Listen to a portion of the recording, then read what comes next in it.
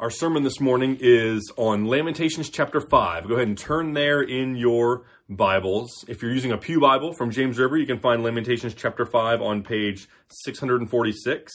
If not, if you're, you can follow along with our liturgy that's posted online at jamesrivercommunitychurch.com. The entire chapter is printed in that liturgy packet. This is our last sermon from the book of Lamentations, chapter 5. Lamentations has 5 chapters, each of which is its own kind of singular poem, and we've looked at each of those 5 poems, each of those 5 chapters during the course of a sermon. The entire book was written by a poet, maybe Jeremiah, probably Jeremiah. A lot of scholars think Jeremiah, but maybe someone else. We're not entirely sure. We do know that it was written in the aftermath of the fall of the city of Jerusalem at the hands of the armies of Babylon under the leadership of King Nebuchadnezzar, this ruthless military invasion. So this poet sees this devastation, sees this brutality, sees this violence. He witnesses these terrible atrocities that are committed against the people that he loves, against his friends and his family, and he sits down and starts to write poetry, starts to vent onto paper everything that he is feeling, right? How he is emotionally processing all of these tragic national events. And he's hurting, and he's crying, and he's mourning, and he is lamenting. And interestingly, the first 4 chapters of Lamentations are all acrostic poems, meaning that they're poems that are specifically structured where the first letter of each line corresponds to a letter of the Hebrew alphabet. Each of them have 22 verses or 22 sections of verses, and each of those verses or sections of verses begin with the next corresponding letter of the Hebrew. There's 22 letters in the Hebrew alphabet, 22 sections, and they kind of just go from start to finish. It's almost as if the poet is intentionally using the structure of these poems to communicate, almost to communicate. He's using a structure of order and one that's very clean and neat and makes sense, and it's logical, and there's a flow. That's what the structure is. But the words that he's saying, what he's communicating in these poems, is one of confusion and chaos and just a total mess. And just, I'm upset and I'm struggling and I'm hurting. The poet is intentionally setting up this cognitive dissonance between the words that he's writing and the structure and the form of the poem that he's writing. He's using a logical, clear, well thought out structure to communicate distress and fear and anxiety and frustration and just total chaos and disorder. It's as if he's trying to draw the reader's attention to it, just to emphasize even more the terrible things that he's writing about, and the urgency that he feels, and the intense anger and emotional pain that he is experiencing. Well, that's the first 4 chapters of Lamentations. By the time we get to Lamentations chapter 5 today, it's the only chapter in the book that is not an acrostic. In fact, there's no structure or order to it at all. If you look at the other poems, 1 through 4, you'll see a lot of clean and neat and orderly and repeated and predictable line breaks, right? Very specific, like this couple of verses and then a line break, and then this couple and then a line break. But if you look at chapter 5, no such thing. It's just 22 verses, kind of scattershot, just kind of thrown all together. There's no visual cues that tell the reader when to stop and take a breath. It's almost like the poet has just exploded into just this venting of what he's feeling. There's no more structure, no more order, no more acrostic. Frankly, it's just a mess. It's just a mess of everything that didn't make it into Lamentations 1 through 4, just gets kind of thrown onto the canvas here in Lamentations chapter 5. He's upset.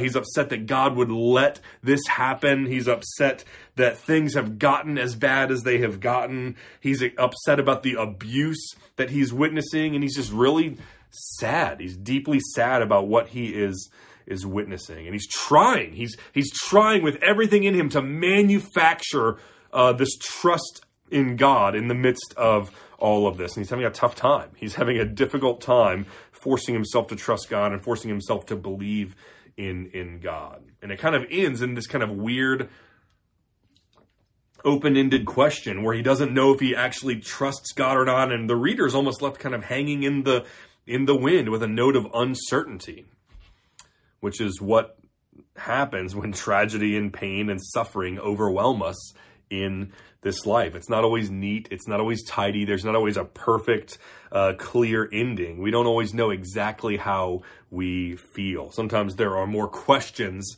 than there are answers. And that's kind of how Lamentations, leaves off in Lamentations chapter 5. So let's go ahead and read through the entirety of Lamentations 5.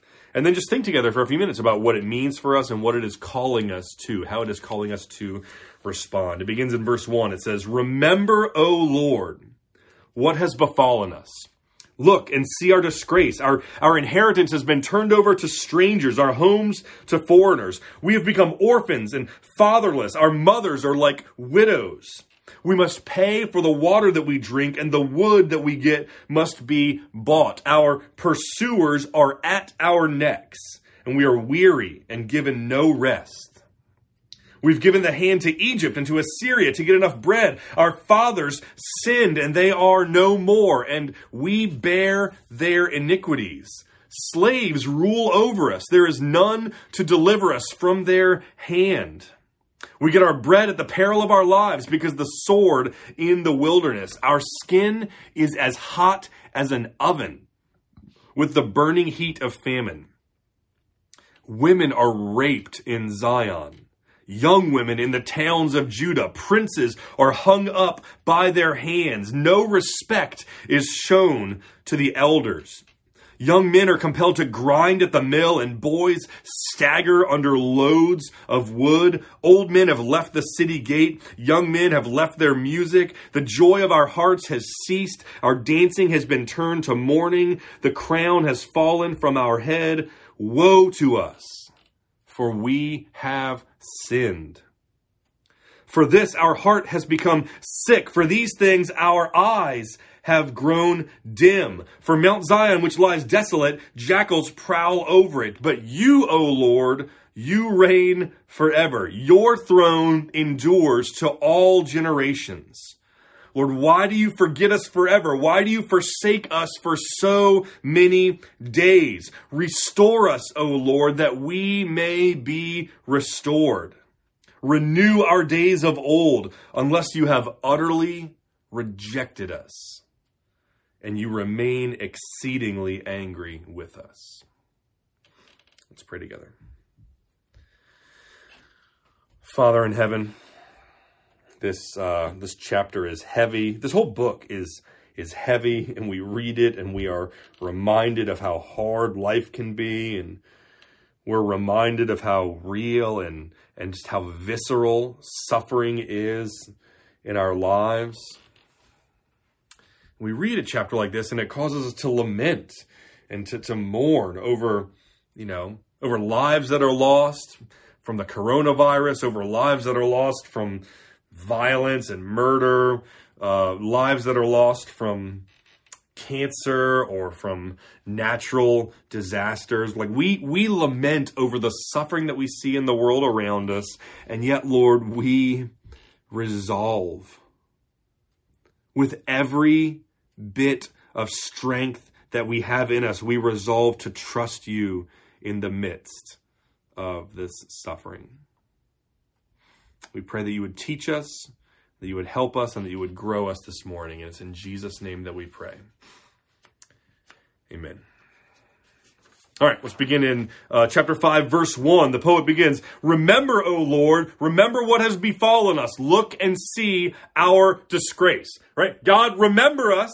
Look, the implication, of course, is that it seems like maybe God has forgotten us or is forgetting us. God, remember us. It feels like you're distracted. It feels like you're busy with someone else. It feels like we are not a priority, but the reality is we are hurting. We are suffering. We need you. God, if you cared about us like I thought that you did, then you would be here and you would help. You would leverage your omnipotence and your sovereign authority on our behalf so that we could experience relief and so that we could experience mercy. So God, please remember us. Please see our disgrace, see our terrible circumstances, and remember us in the midst of them. And what are those circumstances that we're referring to? Verses 2 and following. Our inheritance has been turned over to strangers. Our homes have been turned over to foreigners. Right? We've lost Jerusalem. We've lost the centerpiece of our entire nation, which would be bad enough if we were talking just about a financial or a geographical happening, right? We're living in this beautiful city that's been occupied by a terrorist army. That's bad enough. But this runs deeper because it goes to the very core of God's promises to his people, right? So to fully understand the importance, the weight of the city of Jerusalem and how it was the inheritance of God's people, you have to retrace the story of the Bible from all the way back to Genesis, right? God creates the world. God creates humanity and puts them in the world. God tasks humanity with ruling over the world in God's stead. Right? Adam, Eve, I want you to be my vice regents. I want you to rule over the world in my place. You have dominion over virtually every single thing in the world, save one thing.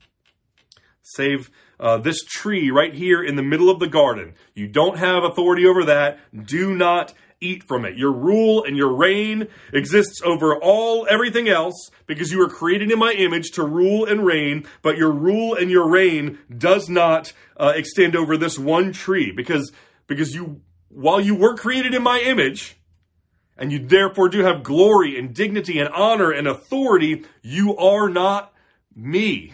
You are not God. I am God. I am the creator. I am sovereign over everything. You are the creature. You were created. You have an authority that is delegated and one that you only have authority over what I, God, say that you have authority over.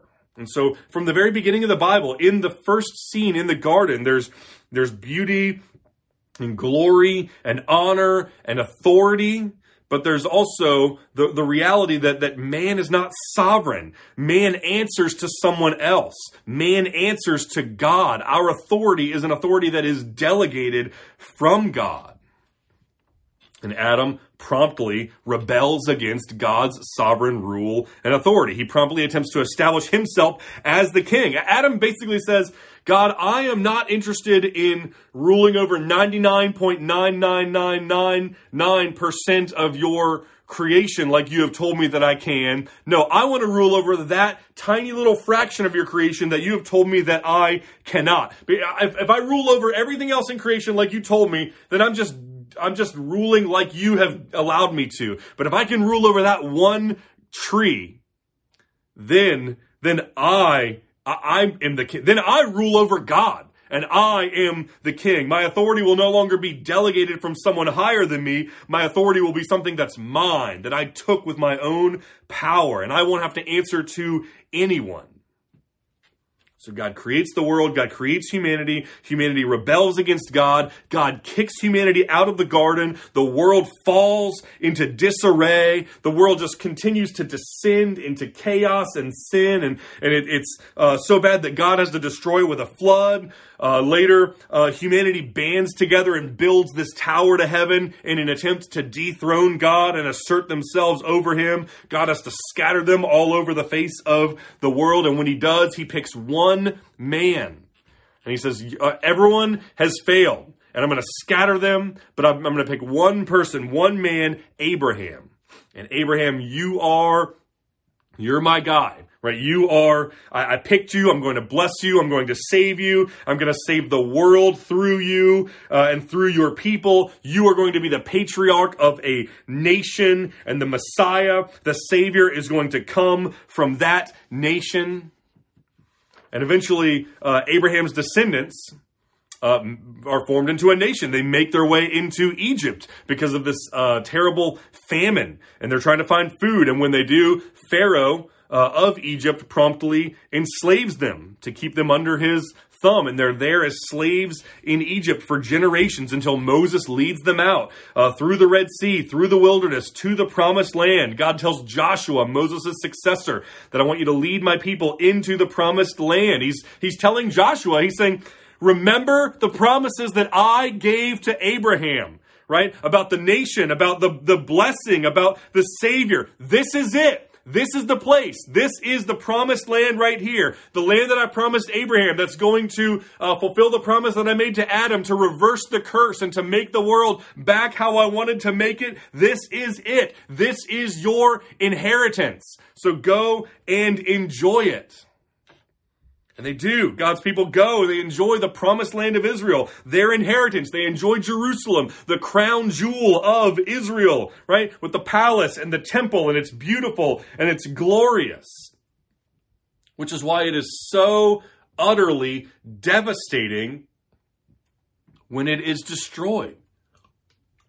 It's not just a city. It's not just a beautiful, great, glorious city. It's a city that is representative of God's promise to Adam and Noah and Abraham and Moses and all of the patriarchs. It's a city that is representative of God's promise to reverse the curse, God's promise to save his people, God's promise to undo all of the effects of sin in the world, God's promise to make all of the bad things in this world become untrue, right? God was going to do it through someone from Israel, and Jerusalem was representative of Israel. So Jerusalem was the first step in God turning this fallen, broken world back into the perfect, glorious Garden of Eden.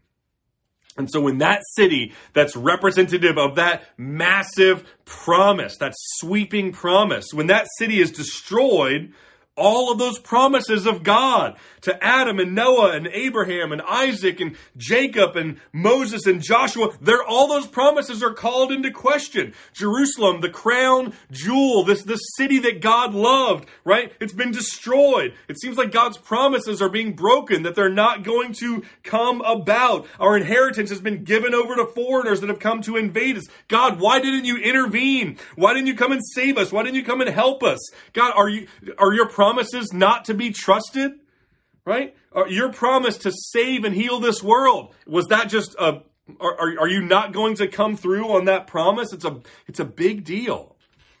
It's a cause for stress. It's a cause for concern. And not only that, but people are dying. Verse 3, right? We have become orphans, fatherless. Our mothers are like widows, right? These Babylonian soldiers are marching in. They're systematically slaughtering people like Nazis during the Holocaust, just lining people up and then killing them, right? Man after man after man are being killed and deported off into slavery. Husband after husband after husband.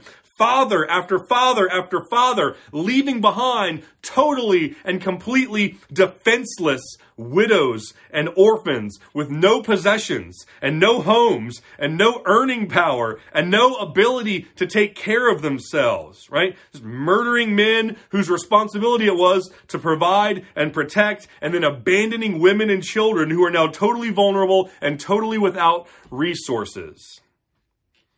Verse 4, we must pay for the water we drink. The wood that we get must be bought. These are basic necessities, right? Essential staples that everyone needed, right? And for the most part, they were generally thought of as free for the taking, right? Like you and I would think of air, right? It's not something you buy. It's just something you just have. It's all around you. You can have all of it that you want. There's no scarcity of it, right? If we need more wood, just send Dad out to get wood and we'll have it to make fire and to keep warm and to cook. If we need more water, send Dad out to get water so that we can drink. And this is just a basic necessity of life.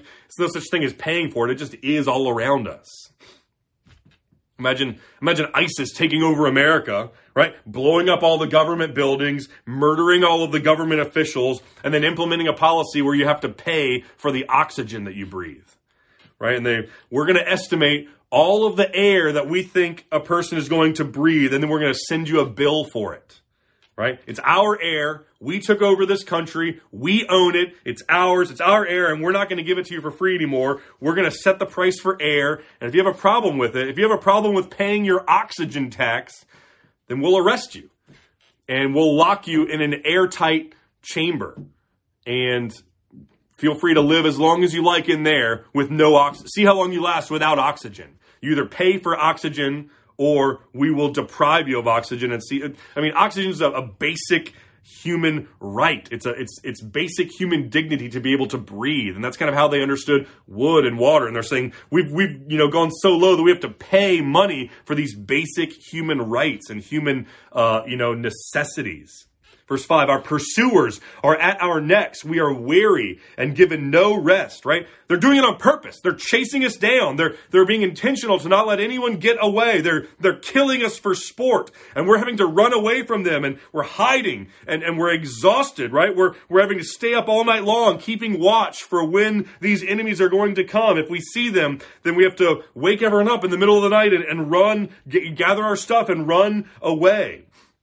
In fact, this is how bad that it's gotten, you see in verse 6. We have given the hand to Egypt and to Assyria just so that we could get enough bread.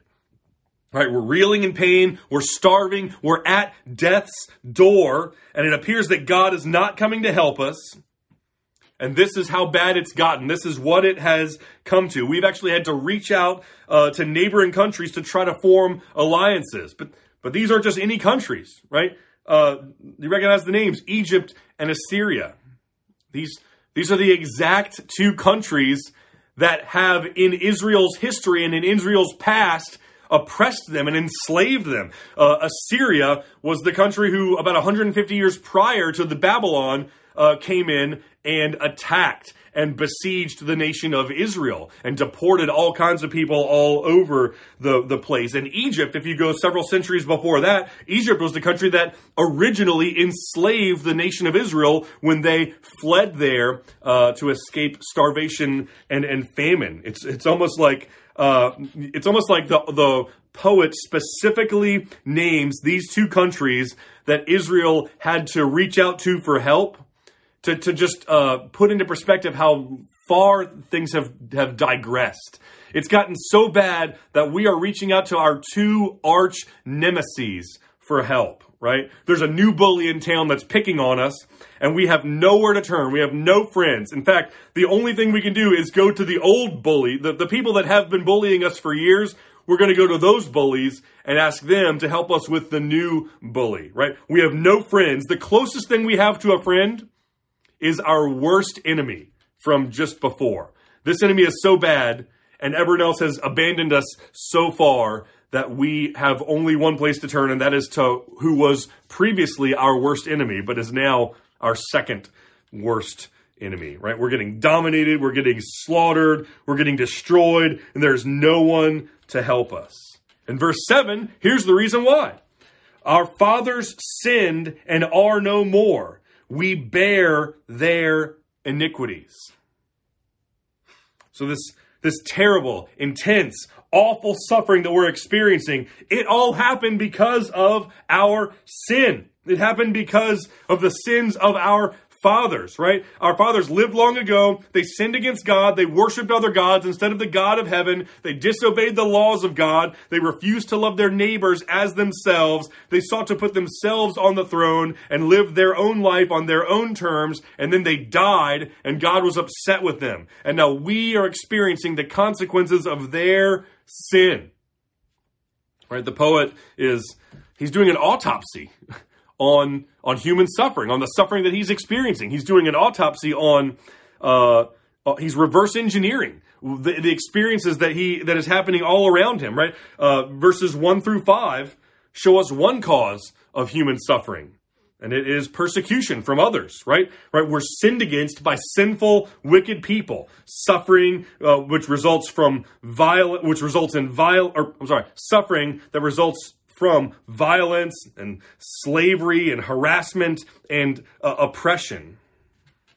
Right? So verses 1 through 5 kind of describe this kind of suffering that don't necessarily mean that you did something wrong. In fact, it often comes as a result of doing something right. People resent you and they persecute you for doing something right. But here in verse 7 is another kind of suffering altogether. It's the kind of suffering that is the appropriate consequence of our own sin, right? So I do something wrong, I do something bad, and then I suffer the consequences for it.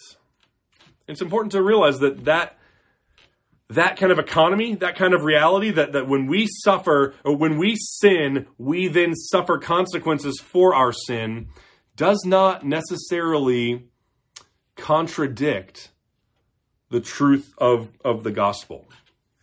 Right? The gospel says that you sin against God, we sin against God, and when we do, we evoke the wrath of God. We're separated from God. We're headed from hell. But then Jesus comes to rescue us and to save us, and he lives a perfect life, and he dies the death that we deserve, and he takes the wrath of God for us, the punishment that we would have spent an eternity paying in hell. Jesus takes that on the cross. And the result is that if we trust in Jesus, we can be saved. We can be reconciled to God. There's no punishment for sin left for us because Jesus took it for us. That's true. That's the gospel. But just because Jesus took the wrath of God and took the punishment that we deserved because of our sin doesn't mean that there aren't still any real or tangible consequences for sin in this life. There still are.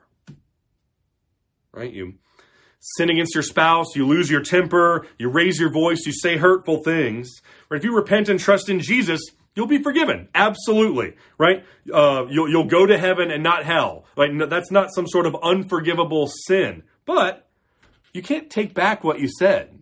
And you can't unsay the words that you said. Your spouse might still be hurt, right? They might have lost trust in you or lost respect for you, and you have to work to get it back. There are consequences, right? If you break the law and drive over the speed limit, that's a sin. Romans 13 says, obey the government. If you break the law of the government, that's a sin. That's wrong. If you trust Christ, you'll be forgiven. You'll go to heaven instead of hell, but you still have to pay your speeding ticket because there are still consequences for sin in this life.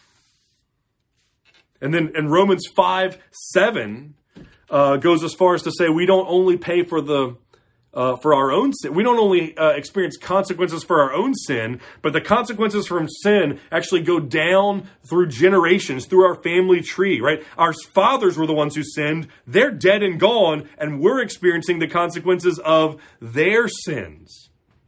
So when you sin, you're not merely evoking the wrath of God that will send you to hell if you don't trust in Christ. You are, but you're not merely doing that. Right? When you sin, you're not only bringing consequences down on yourself here in this life.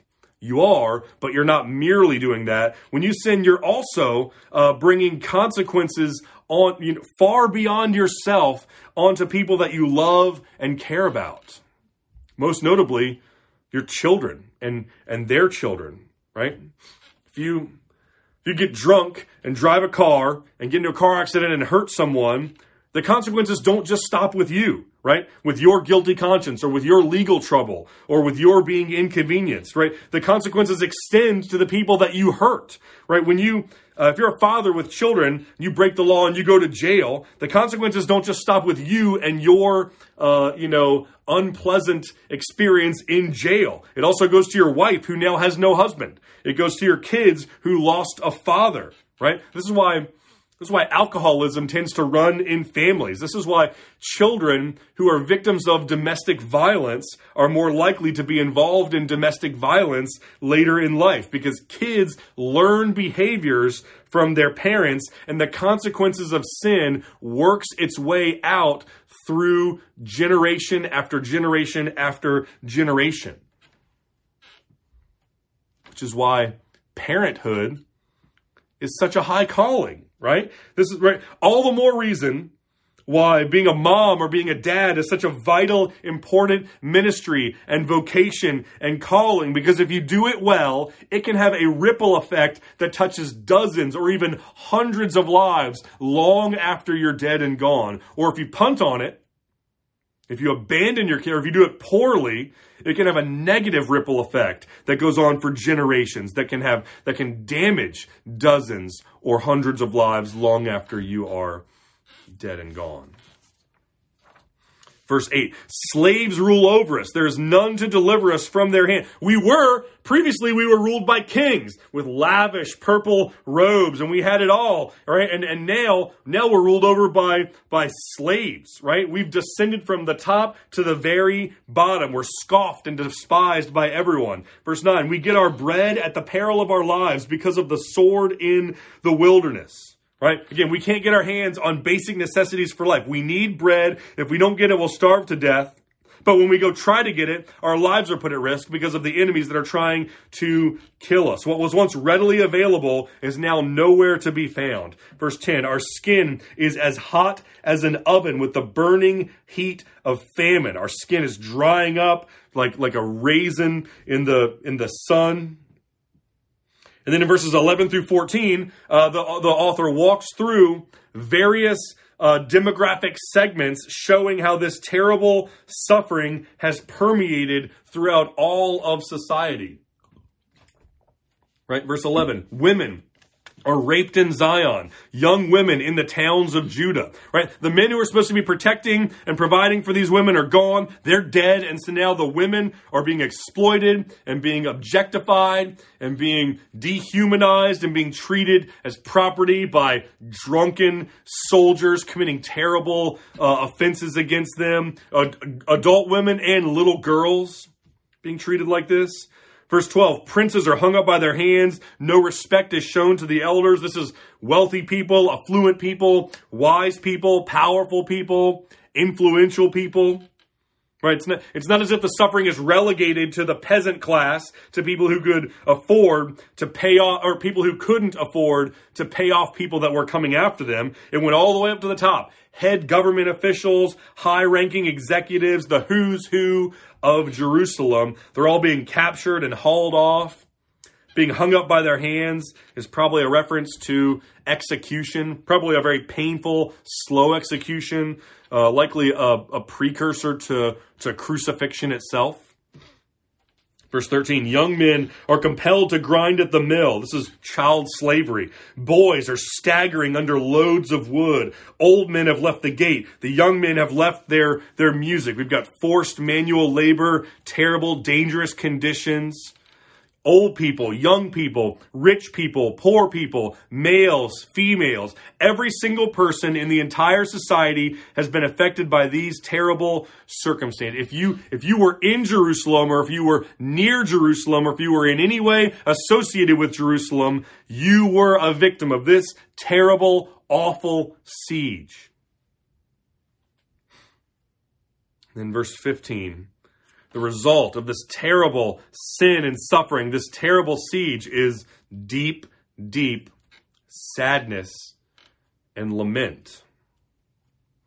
The joy of our hearts has ceased. Our dancing has been turned to mourning. The crown has fallen from our heads. Woe to us, for we have sinned. For this our heart has become sick, and our eyes have grown dim. Right? The big theme of the book of Lamentations is that when you are in the midst of suffering, it is appropriate to mourn. It is appropriate to be sad. It's appropriate to lament. It's appropriate to cry. It's appropriate to grieve. Right? The entire book of Lamentations is pushing back against this human tendency that we have to deny suffering and pretend like it's not there. I'm doing fine. I don't need your help. I don't need your pity. I don't need your charity. Everything's good. Everything's great. Look how good my life is.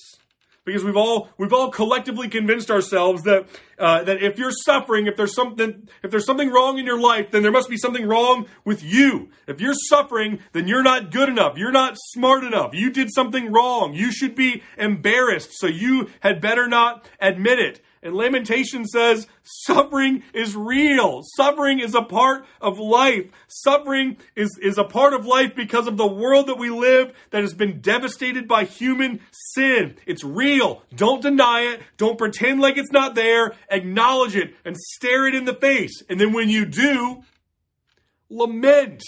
Be sad. Permit your soul to be sad because of sin and suffering, right? Be happy about the things that should make you happy, like God's grace and God's provision and the person and work of Jesus. And then be sad about the things that should make you sad, like sin and suffering and persecution. Don't deny them. Don't pretend like they don't exist. Don't push them out of sight and out of mind. Acknowledge them and be intentional to keep them in your field of vision so that you can see them and mourn them and grieve over them and be sad about them. That's okay to do. In fact, it's not just okay, it's necessary. You must do it. In order to be spiritually and emotionally healthy, you must have space to lament and grieve and mourn in this life. If you lament, it doesn't mean that you're in the wrong. If you lament, it doesn't mean that you're wrong. It doesn't mean that you're Eeyore who's just bumming everyone out. It doesn't mean that you need to have more faith and that you need to get into a positive state of mind and that you need to be victorious and that you need to be an overcomer like you'll hear on televangelists, right? If you're lamenting, it just means that you're a Christian. It means that you have an appropriate, Holy Spirit-filled response to the sin and suffering that is all around you. The Holy Spirit grieves when he sees sin and suffering. And Christians who are filled with the Holy Spirit should grieve when they see sin and suffering. Lament is absolutely appropriate, and it is a vital part of the Christian life. So verses 1 through 14 give us our first point, that suffering is real. It's real, it's terrible. It results from persecution. It results from the consequences of sin. It's real, so don't deny it. Verses 15 through 17 give us our second point, that when you see sin and suffering, it's appropriate to mourn and lament. It's not appropriate to deny it. It's not appropriate to pretend like it's not there. It's not appropriate to tell a person who's suffering to just cheer up and just put on a happy face. When you see sin and suffering, it's appropriate to mourn and lament and grieve. And then finally, verses 19 through 22 tell us that when we see suffering and while we are lamenting in the midst of suffering, trust God while you're there. Look to God, acknowledge the sovereignty of God, and fight with every ounce of strength and grit that you have within you. Fight to trust God and hold fast to God. Verse 19, but you, O Lord, you reign forever. Your throne endures to all generations. God, this is what I know is true. Everything I said in the first 4 chapters is still true. Everything that I said in the first 18 verses of this chapter is still true. I still feel like I don't know where you are. I still feel like you've forgotten me. I still can't conceive of how you could let something like this happen. I'm seriously wondering if you exist. I'm seriously wondering if you love me. I'm struggling with real and significant doubt. And yet, Lord, I am fighting. I'm resolving to trust you. I'm going to fight to believe. I know that you're sovereign. I know that you're on the throne. I know that you reign forever. I know that nothing exists outside of your perfect sovereign will. I know that you're the king. I know that you're good. I know that your kingdom is good. And I'm going to believe that. I'm going to trust that. Or frankly, I'm going to die trying. I'm going to trust you or I'm going to die trying. This is not an exaggeration that he's making, because the very next verse points to the circumstances that make him struggle to do that, right? Verse 20, why, O Lord, do you forget us forever? Why do you forsake us for so many days? It seems like we're forgotten. It seems like we've been forsaken. I know in my head that verse 19 is true, that you reign forever, but I feel with my circumstances like verse 20 is true, like you've forgotten me, like you have forsaken me. I can't reconcile how you can be the king reigning forever and I can still be experiencing what I am in this life. And so I'm praying from the bottom of my heart, I'm mustering every ounce of spiritual energy I have to pray this prayer in verse 21. Lord God, restore us that we may be restored. Renew our days as of old. Please come here to us. Please fix this thing. Please judge our enemies. Please make things how they used to be. Please make things how they should be. Please help us and please be gracious to us. Verse 22, unless you have utterly rejected us, unless you remain exceedingly angry with us. And that's it. The book just ends. That's the end of the whole book. God, we need you to renew us. We need you to restore us. We're asking you to, but to be perfectly honest, God, I'm not sure if you're going to. I'm not sure if you've rejected us forever or not. I'm not sure if you remain exceedingly angry with us or not. To be honest, God, I don't really know what to believe anymore. I know what the Bible teaches. I know what I'm trying with everything in me to believe and to trust, but I also know what I'm experiencing. And I know that having faith in you is the hardest and most difficult thing in the world right now. I don't have all the answers. In fact, to be perfectly honest, my faith is shaky and wavering, and I'm doubting. Right? I don't have some perfect, happy fairy tale ending to this story. Right? Belief is really hard. And frankly, I'm left just hoping beyond all hope that you haven't rejected me and that you have not, forgotten about me entirely. I'm struggling with doubt. I want to believe, but I need you to help my unbelief. And that's where the book of Lamentations leaves us. Suffering is real. Lament it and mourn it. Don't deny it. Give yourself time and space to be sad. But then in the midst of suffering and in the midst of sin, fight hard to trust in God. Fight hard to believe the gospel. Fight to have joy in God. Fight to delight in God. Fight doggedly. Fight tenaciously. Even when you feel like you don't have any more energy. Even when you feel like you've been forgotten. You feel like you've been forsaken. You feel like God is remaining angry at you and He's rejecting you forever. Even in the midst of that, fight. Never give up. Even when you want to, never give up. Even when you feel like you'd be totally justified in giving up, never give up. Even when your circumstances lead you to believe that giving up is the only option, never give up. Fight to trust in God. Suffer well, lament and mourn, and then fight to trust in God. That's the book of Lamentations. Trust God or die trying. Let's pray together. Father in heaven, we pray as a people that you would help us to suffer well. We pray that you would help us to be a people who suffer well. We pray that you would help us to acknowledge the reality of sin and suffering all around us. We pray that we would resist the temptation to look at this life through rose-colored glasses and deny the hard things that are all around us in life and to sweep them under the rug.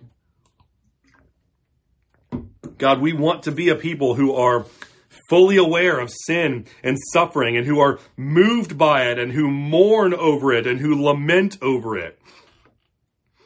And then, Lord Jesus, we want to be a people who trust you in the midst of sin and suffering.